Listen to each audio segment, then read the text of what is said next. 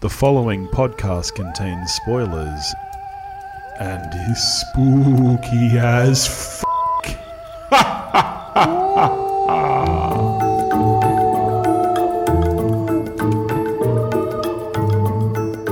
We watched a fish, We watched a fish, Hello, everybody, and welcome back to episode 2 of Spooktober. In case you've forgotten, I love horror movies. My wife Noosk doesn't, so I'm making you watch them. And how have you been going with it so far, Noosk? Last week we watched Invasion of the Body Snatchers, and you liked that. I did. It was an excellent film. Still a little nervous going in because I don't like horrors, but keeping an open mind. Yeah, well, part of this is I want to show you that horror films can be fun. They can be, you know, really, like, give you a good feeling after you watch them. So, I wouldn't say a good feeling. Yeah, definitely. That's what October is all about, man. Okay. So, last week you said you wanted to do a ghost movie next. So, I had to think about what I thought would work for you, and I settled on 1982's Poltergeist. Now, you have not seen this, is that right? I have not. I have often thought maybe that could be one I try. It's a little older now, so often the scary effects don't hold up so well. I'm intrigued. I'm interested. So what do you know about Do you know anything about this movie? Like, No. Really? I see a creepy girl on the poster with her hand on the TV. I assume she gets sucked into the TV or something. So you know about yeah, okay. That's about my level of horror. That's good. All right. I hope. I'm pretty excited about this, so let's get into it then. Poltergeist is a 1982 American supernatural horror film directed by Tobe Hooper and, wait for this, written by Steven Spielberg. Oh. Michael Graves and Mark Victor from a story by Spielberg. It stars Jo Beth Williams, Craig T. Nelson, Heather O'Rourke and Beatrice Straight, and it was produced by Spielberg and Frank Marshall. Craig T. Nelson. He's the dad from Parenthood. Yep, cool. Yes, he is. Yeah. Glad I got that out of the way. Also a dad in this. Does knowing Spielberg's involvement in this give you any hope that maybe this will be up your alley, or is a heartwarming horror a thing? Oh, I was going to say, does it surprise you to hear his name linked to the horror? It really does. I mean, E.T. freaked me out when I was a kid, so yeah, I mean, lots of child actors in that. They are pretty horrific, aren't they? Oh, yeah. I don't know. Okay, we'll see. And as mentioned, I'll be pairing beers with our horror movies. God. So this week I've chosen a nice dark stout called Surrender to the Void. Is that a clue for me? Nah, well, maybe. It's not as scary as it sounds, though, because it's Rocky Road flavoured, so it's... Most of your beers are actually dessert. Liquid dessert. All right, are you ready to get spooky? No, never. Let's get spooky. Stop that. That's so annoying.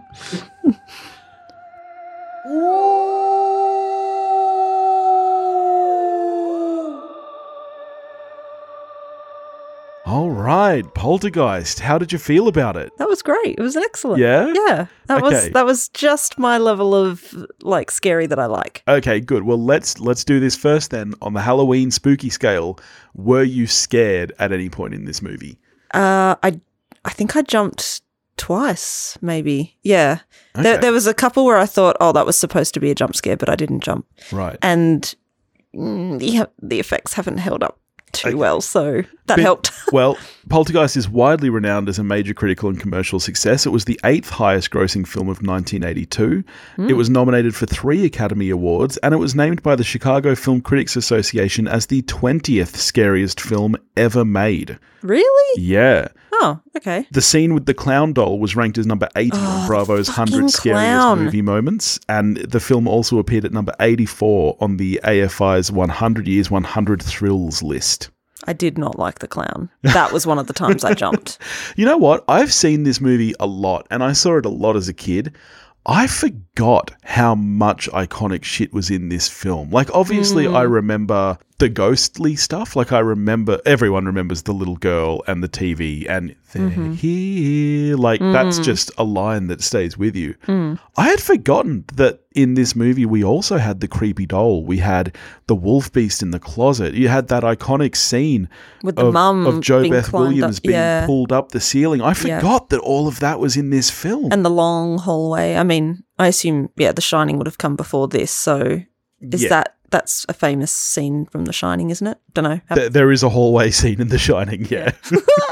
I don't know why you have me here to talk about this. Even the classic scene, and I'll always remember the lightning storm scene with the creepy tree out the window, which has become so iconic. You know, like The Simpsons riff on that nearly every Halloween special with the treehouse, and I had forgotten that came from this film. Yeah, I felt like there was a lot of tropes that I've seen in other horrors, but I wasn't quite so scared in this. I found it really enjoyable, actually. It was quite funny at times too. Yeah, okay. So let's start with, as I mentioned, it was written by Spielberg from a story by him. So Tobe Hooper was hired to direct because of his work. I think you mean Tobe. Tobe. So when his name came up, I was like, Tobe, and you were like, Toby, and I was like, with an E? Really? That's stupid. So he was chosen by Spielberg to direct this because of his direction of Texas Chainsaw Massacre, which is a much darker and grittier film. Yeah, I won't watch that. You'll never get me to watch that. There are always rumors that this film was actually directed by Spielberg. It feels like it. Feels like it. I know for sure there has been proof that he, I think, assistant directed on one scene or for one day of shooting or something. And so this perpetual rumor has come about that he directed the whole film. I do think it's amazing how much this movie has that feeling of a Spielberg film. Big time. But I don't think he directed it. I think this was our man Tobe. What else has Tobe done apart from Texas Chainsaw Massacre? He did a shitload of horror movies, actually. Pretty much all horrors. He's any as heartwarming as this one? No. No, okay. No, I think it was Spielberg. Yep, you're wrong. I'm right.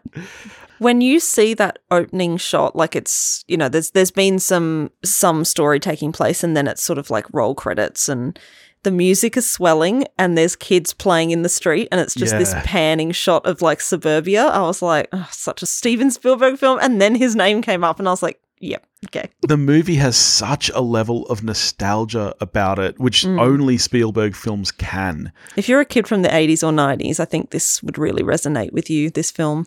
Yeah. Although I have to say, I do find... It's funny, most people would not say this, but kids are way better behaved today than they were back then. Holy shit. I think everybody would say that. Those kids were assholes. Well, kids, I mean, think about it. When was the last time... Knocking that guy off his bike. Yeah, but when was the last time you saw kids just hanging out on the street? Yeah. Like, you don't see that. Like, I remember doing that as a kid in the 90s, but even by the 90s, it was... Parents were starting to clamp down on that stuff. Yeah, the opening scene actually surprised me a bit. The American national anthem playing. Right. Oh, okay. Yeah. I mean, like the coming out through the TV was cool, but I just was not expecting that music. It was just really surprising to me to start a horror that way. That's a TV thing. That used to be when channels were about to go off air because they didn't play stuff all day every day. No, I remember that. So it would stop at around 2 a.m. I can't remember what they used to do here. Like I remember like Rage used to be the last thing on at like 3 a.m. Rage was always on. Rage never ended. I remember like certain times it would stop and I can't remember if we had a message, but in the States they would play the national anthem to play out the station. Can't do that in Australia. They'd be like, what the fuck are you doing, mate? Yeah. Stop that. Stop that shit. And it's so funny, you know, and that's where I think you get that real Spielberg sense that the amount of pop culture references in this film that really set that time and place. So much Star Wars paraphernalia. There's a lot of Star Wars. So much. While we were watching, you had a bit of a, you know, you were like, oh, well, that's just like product placement. But I don't know. I kind of feel like a kid's bedroom in 82 probably would have looked like that. Like Star Wars was a big deal. I agree, yeah. But that bedroom, even though it's a brother and sister sharing, it is Star Wars, a clown, and then her bed. What is with the clown? Like fucking hell, that clown. Even before the clown turns evil, it's fucking terrifying. Like no kid would want that doll. Like That's not true. That's not true. Our youngest would. She is obsessed with clowns. Remember, she wanted to get you one for your birthday, and our eldest was like, "Drop it. Daddy would hate a clown. They're fluffy like birds. Enough." I do hate birds. Yes. She loves clowns for some reason. She's a creep, though. She is. Like she's that little blonde girl sitting there in front of the TV. I was like, that's our kid. She's going to become possessed. Our kid's already possessed, I swear, every bedtime. I think that this, it sounds weird, and I don't know if it's right, but I would almost go so far as to use the words family and horror film together in this film. Like, possibly, yeah. Yeah. I did find the eldest daughter was mildly irrelevant to everything. Yeah, okay. She's never there. She's never involved. I don't know, like, maybe she's there at the end for the scene because it's like, get in the fucking car. But, like, otherwise, why? Like, the story very much works without her. Yeah, but you know what? I think that's something I actually like about it. It's funny, you know, like, obviously there is the rule of Chekhov's gun. You know, if you're going to introduce something in the first act, it should have a purpose. I understand that. But at the same time, like, that's not the way that real life works and the way that families work, you know? Like, I actually don't mind the idea of just having a character there because she's a member of the family. I don't think everybody needs to necessarily have something to do. Yeah, I don't know. I just kind of found her irritating because every so often she'd pop back on and I was like, oh, that's right, I forgot about you. Like, yeah, I found her a little distracting to the story. Whereas their relationship with each other I found really interesting and quite modern for its time. And I found their relationship with their two children much more interesting because the boy, you know, he goes to get sucked into the tree and then the little girl is the one who gets sucked into the TV. Yeah. There's much more going on with them. Yeah, definitely. Yeah. I mean, younger kids are creepier. And Topher would say so. Yeah.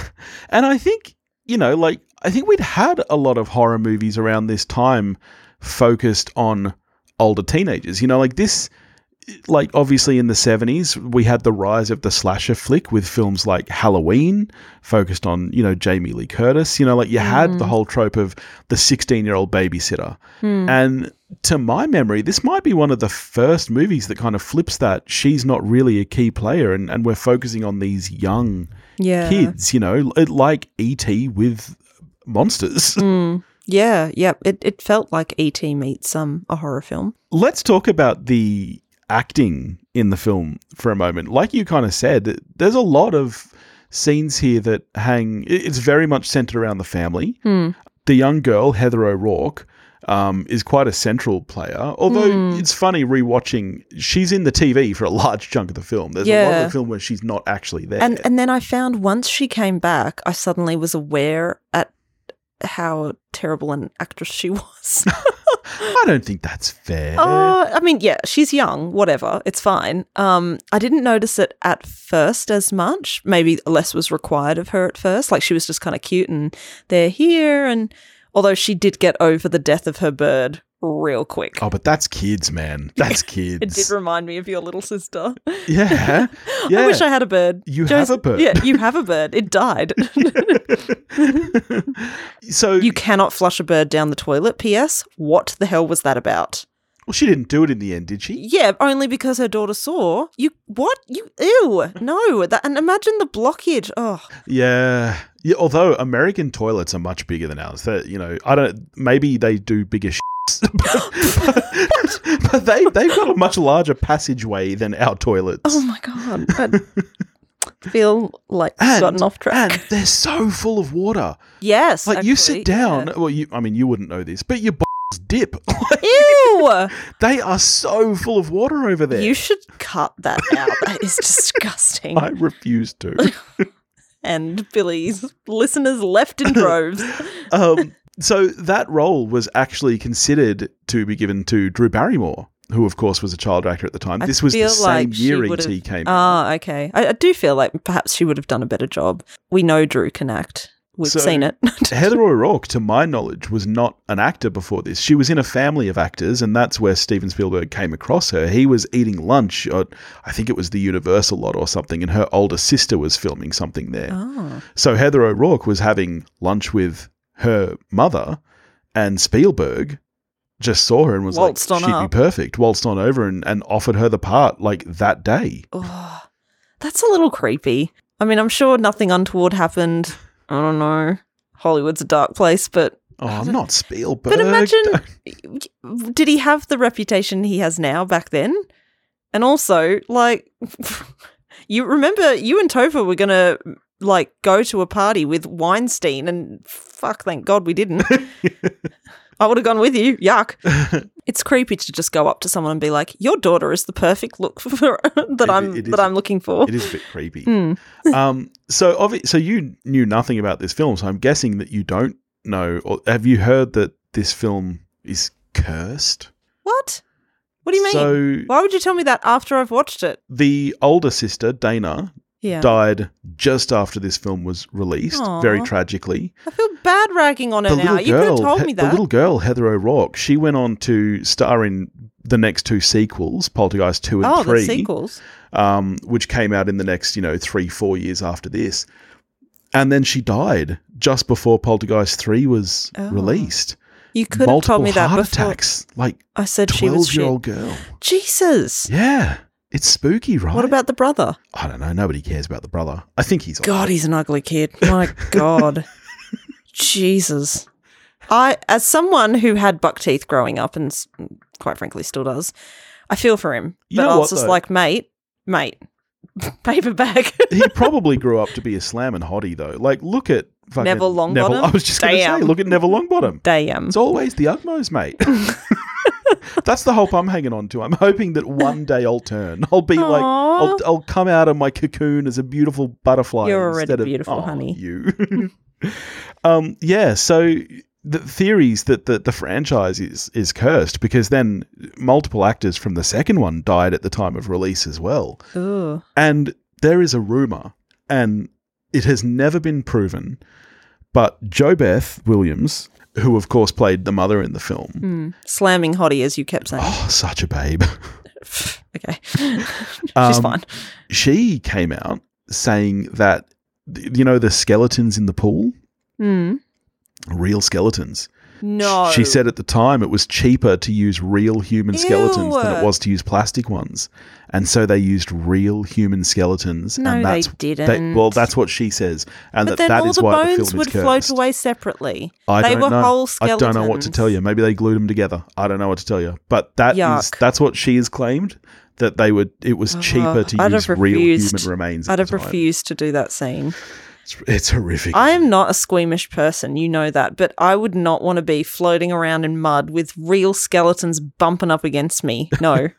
No. Such a great scene, though. Like I said, I honestly had forgotten how much came from this film. It really made me laugh, though, that my favourite Simpsons Treehouse horror.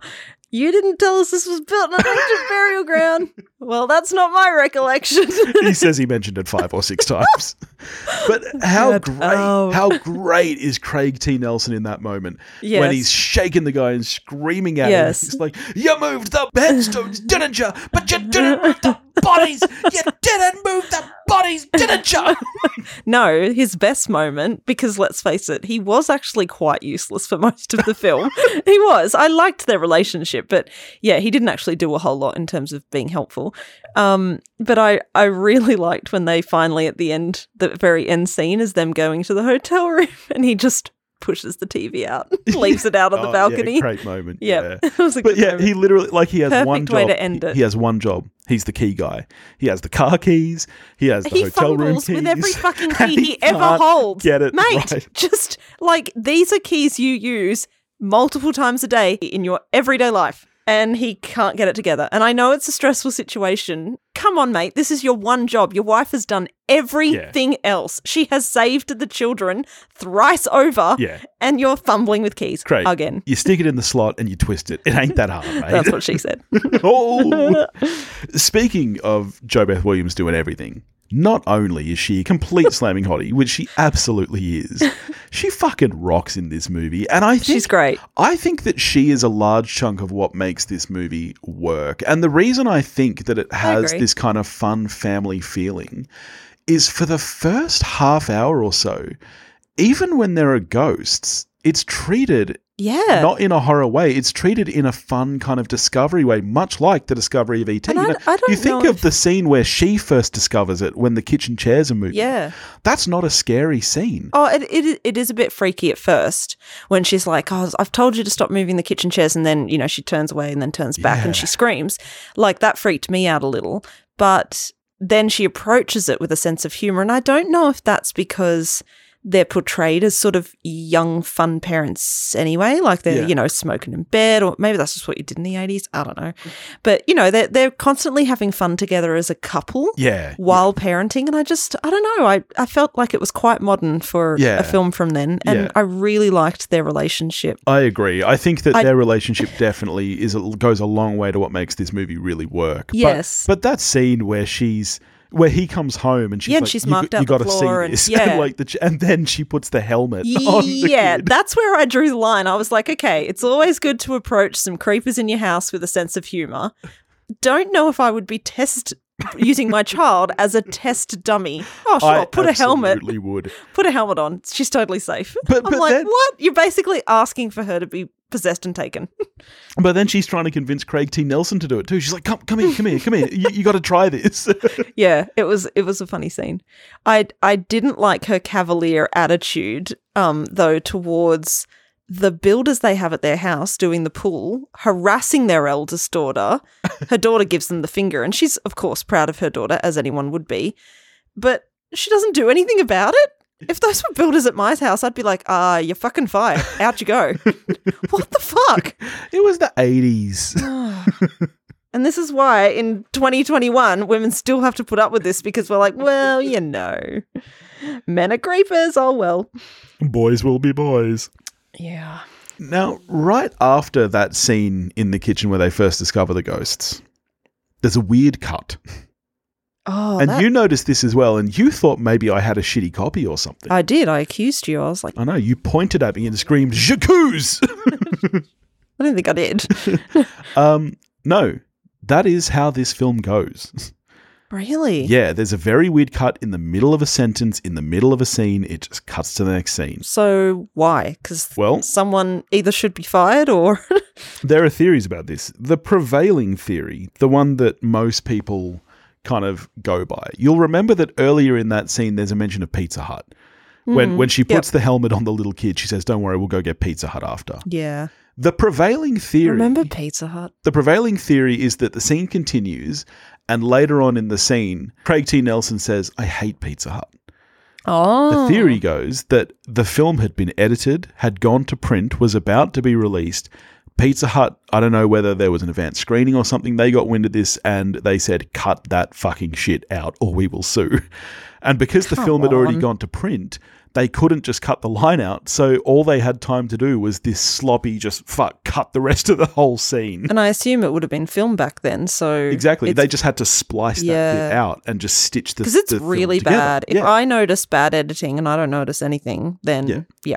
So that's the prevailing theory. And there are kind of versions of that part of the script floating around online where the scene continues and he says, "I hate Pizza Hut." He kind of freaks out a bit. There is a line about him hating Pizza Hut, just a throwaway joke. Because what parent enjoyed Pizza Hut?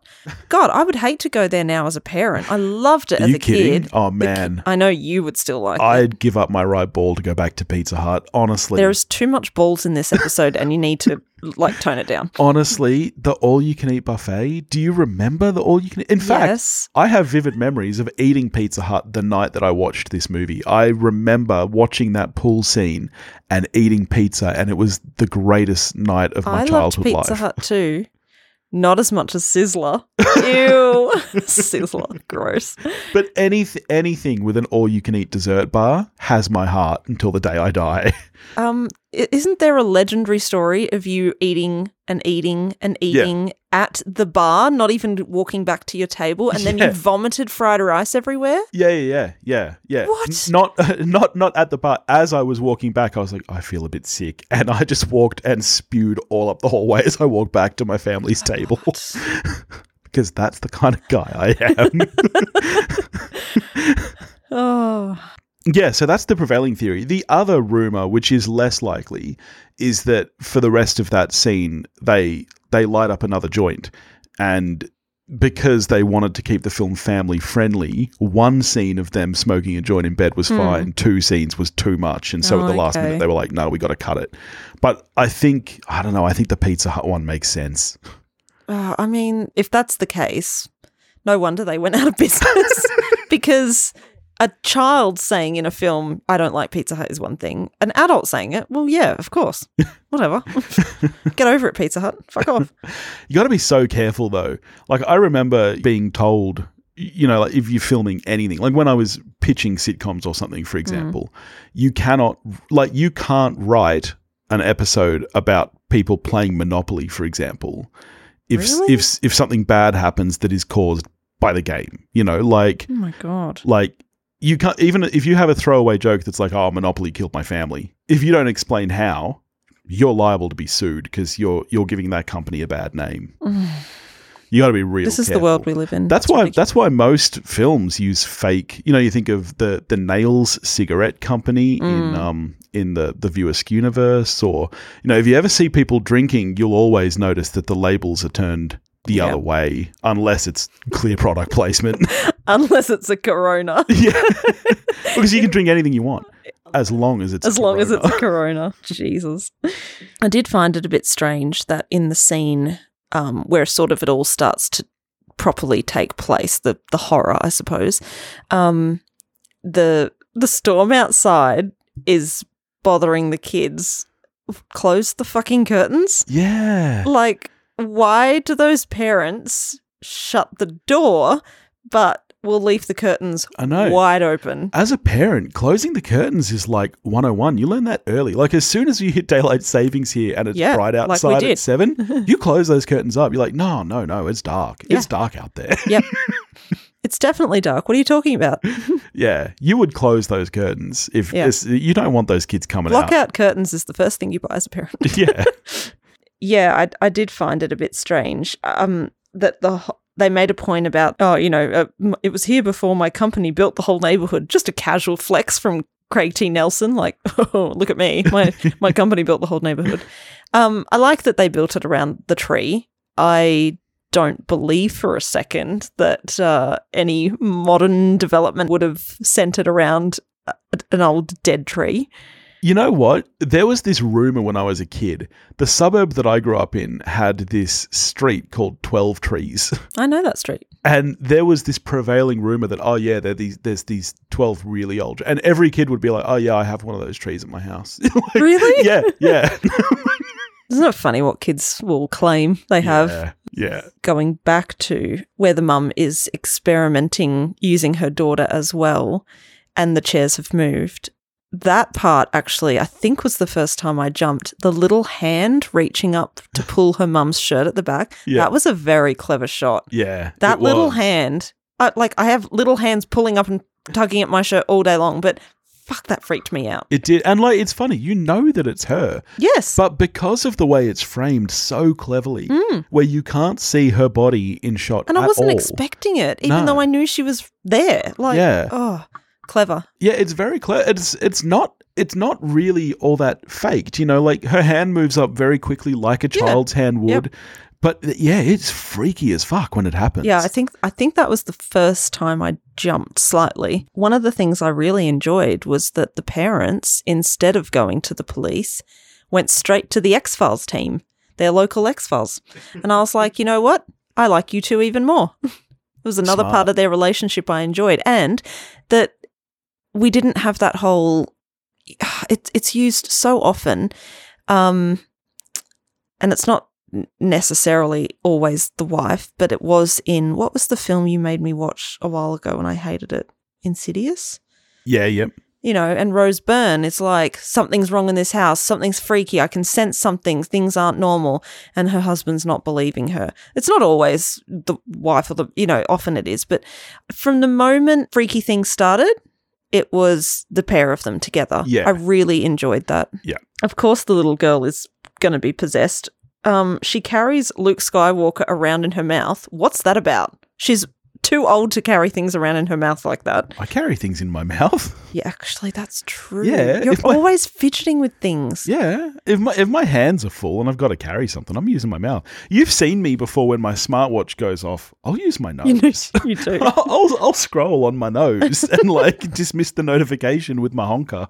Like, I'm not going to waste my fingies on that. Don't say fingies. Oh God, we haven't spoken about the real MVP of the film, the Golden Retriever.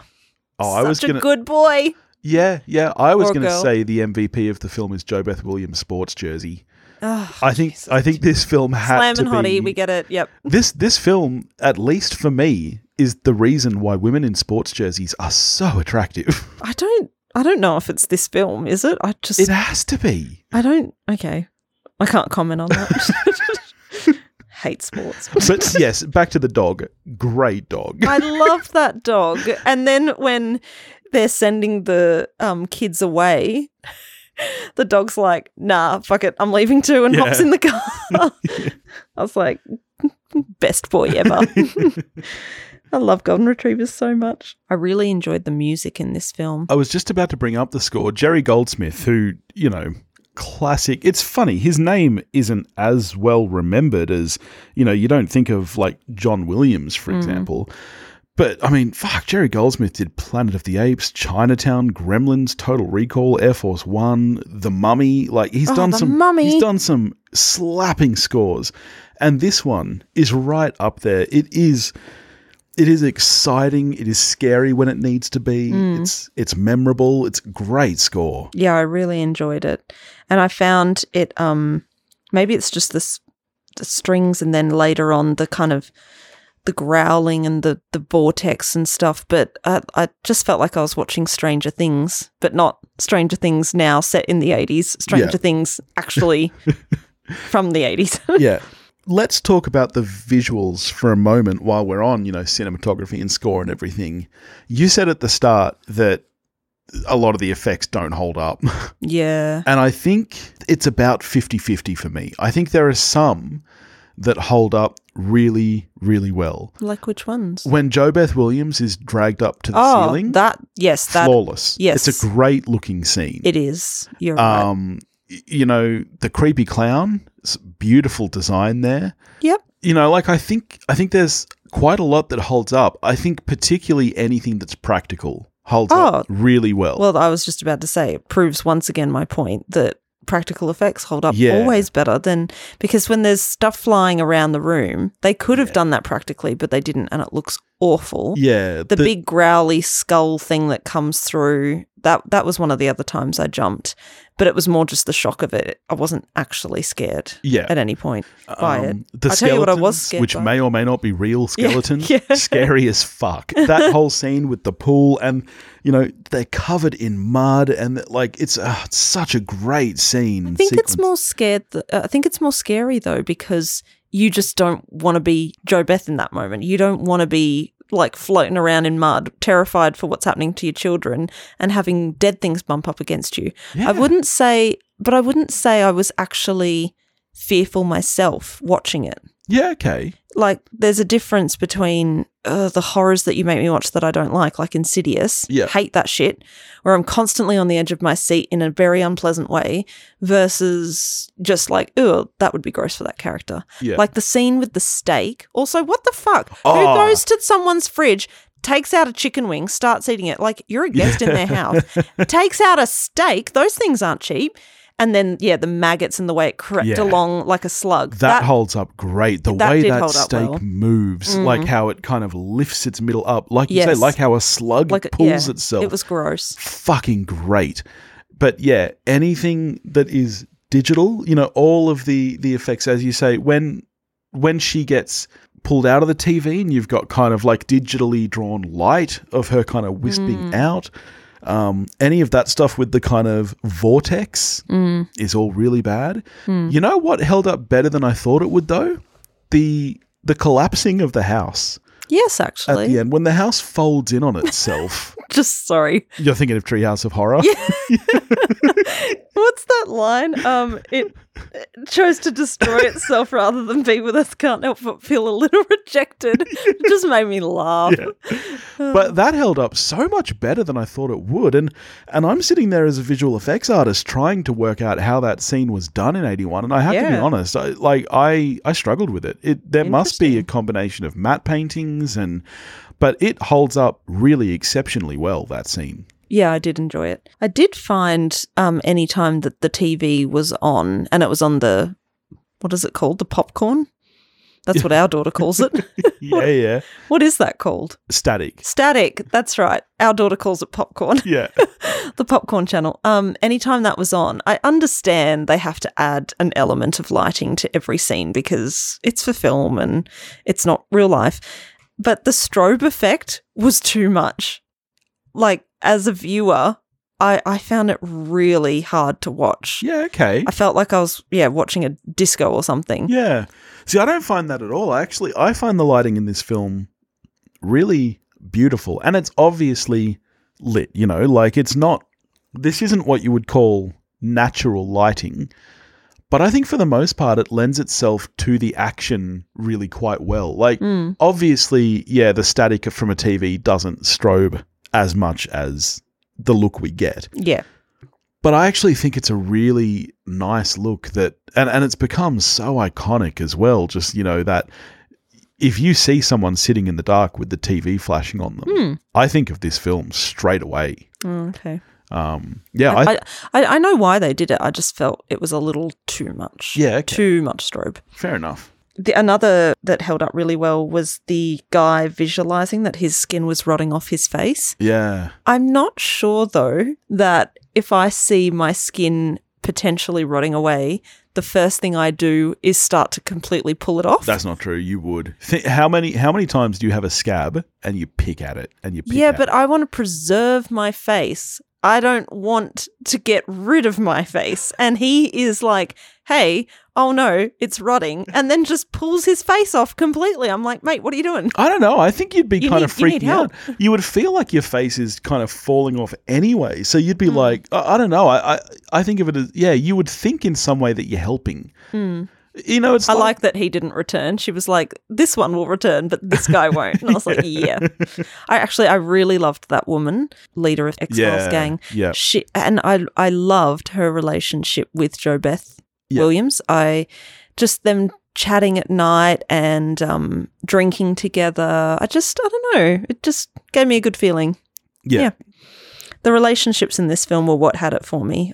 I felt like I was watching a film that has horror to it rather than a horror, which usually does not ever bother to build decent relationships. You feel like you're watching another, CSI or SVU episode where they give you like a heartfelt moment at the beginning and then the horror starts. But this is the problem. A really good horror film should, because you're not going to care when characters start dying if you don't care about the characters and the relationships. And, well, that's a bad horror then. That's mostly all I've seen. No.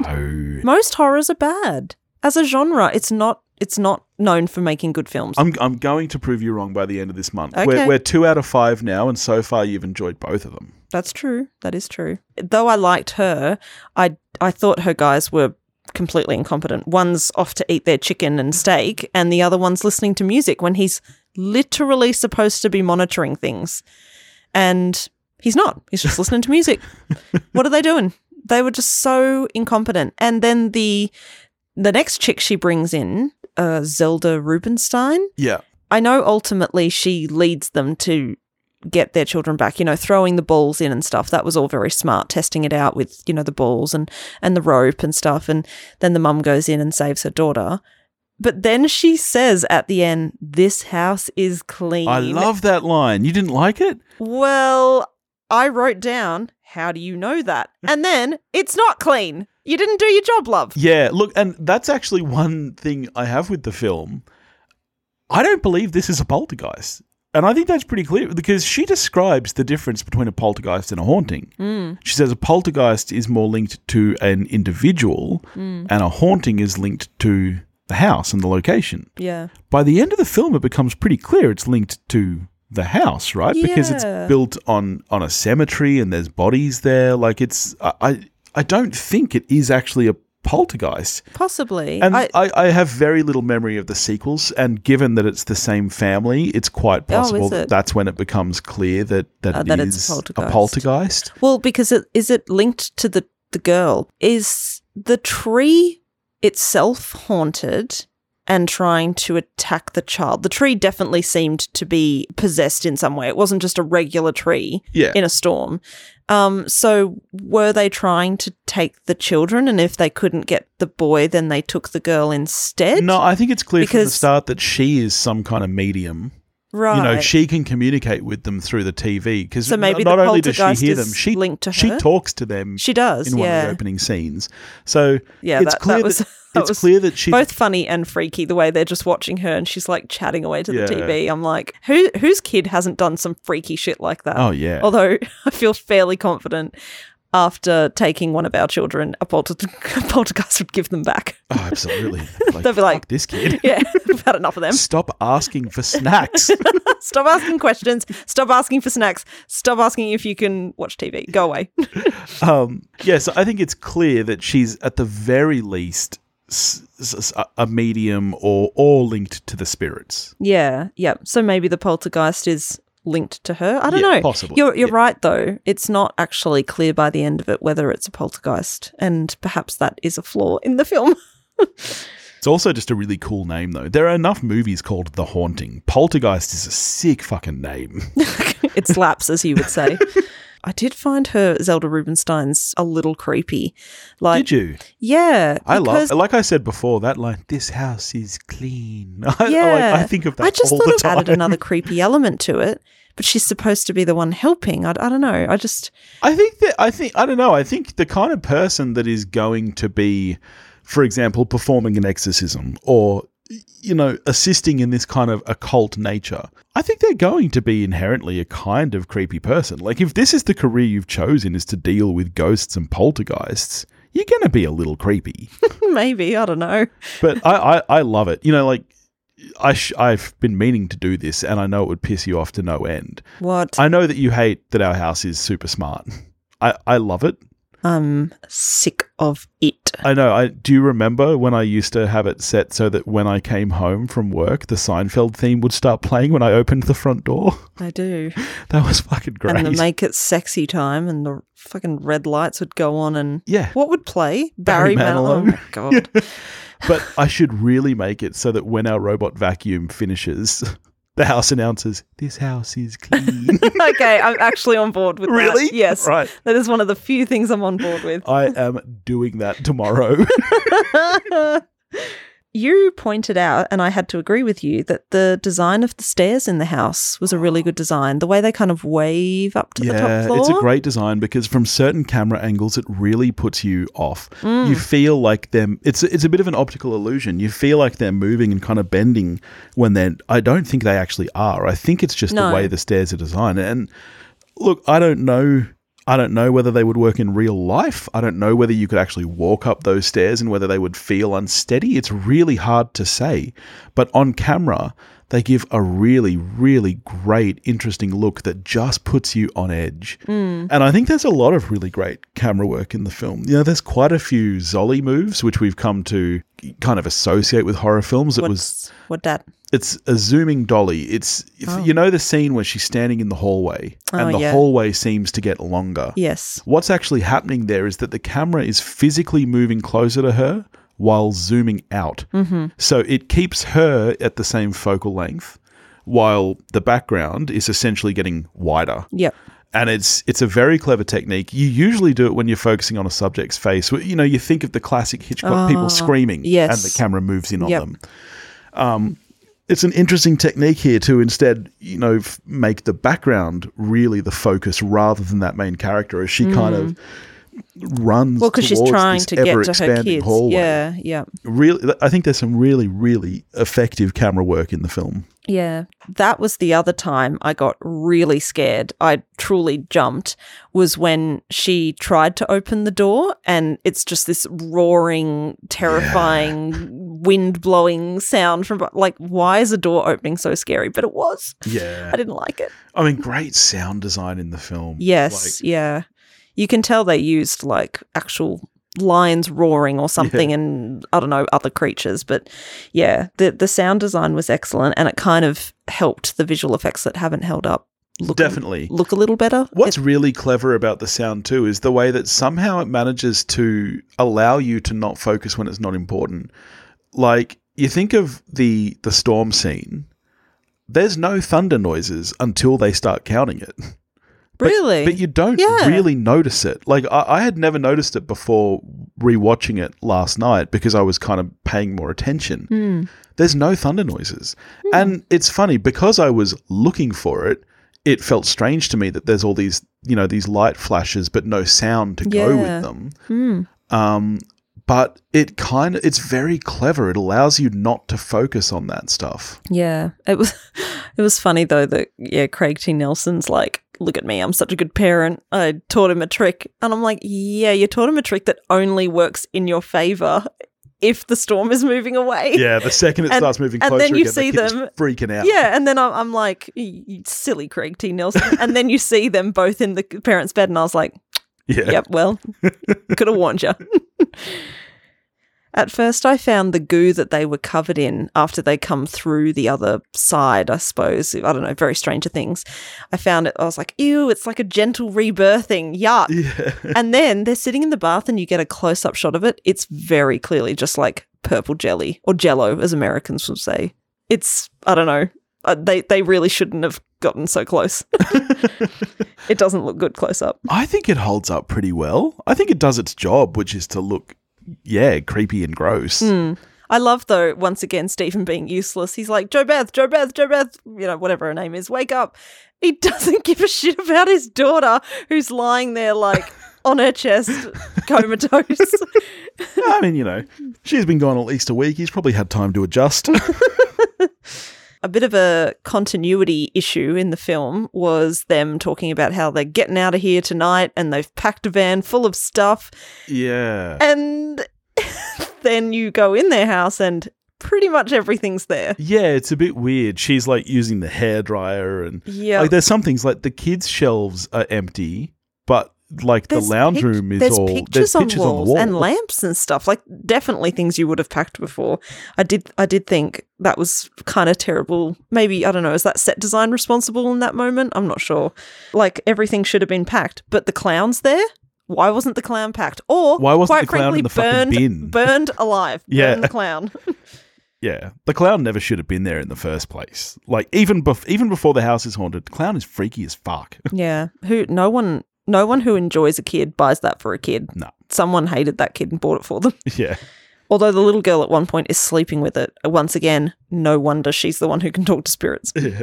So, all right, we're now 2 out of 5 horror films in for the month. Mm-hmm. How does this compare with Invasion of the Body Snatchers for you, and how are you scoring this film? Yeah, that's tricky. Invasion of the Body Snatchers is definitely a better film. But I think perhaps I enjoyed Poltergeist more. Perhaps it's that 80s, 90s nostalgia. It was just a little more fun. Like, I wouldn't say Invasion of the Body Snatchers is a particularly fun film. It's a really well-made film. It's also kind of depressing, whereas in this, well, I don't know, now knowing there's sequels, perhaps they don't escape, they don't live a happy life. The effects did not hold up anywhere near as well as Invasion of the Body Snatchers. Yeah. But I think I would probably choose to watch Poltergeist again randomly over Invasion of the Body Snatchers. I don't know, I feel like maybe they're both an 8, but in different categories of filmmaking. That's fair. I'm also an 8 for Poltergeist. I love this film. Maybe it should be a 7. I love this film, and I have great memories of watching this film as a kid. Yeah, this is the kind of horror I would happily introduce our children to once they were old enough to. Well, let me ask you this then. You watched this because you agreed with me that you would watch the 5 horrors for Halloween for the podcast. Would you, on your own accord, be willing to watch the sequels now after having watched this? Like, were you that involved in the film that you'd happily watch Poltergeist 2 and 3 just for funsies? As long as they're renowned for holding up and not turning JoBeth into some simpering idiot. Yeah, absolutely. I really enjoyed her. Like, I think she's the main driver of my love for this film. Yeah. Okay.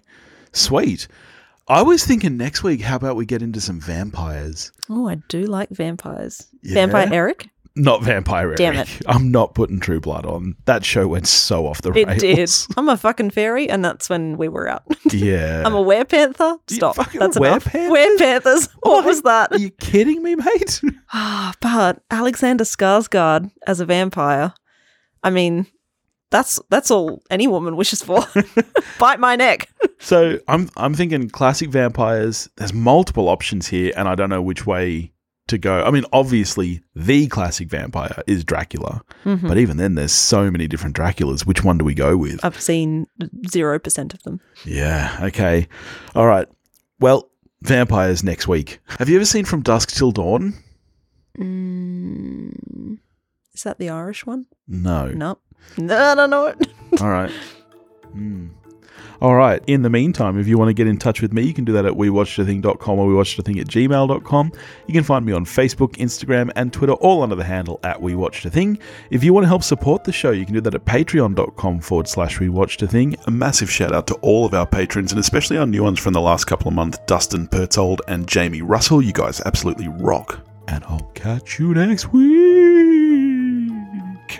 Never gets old. We ghost again. It's classic.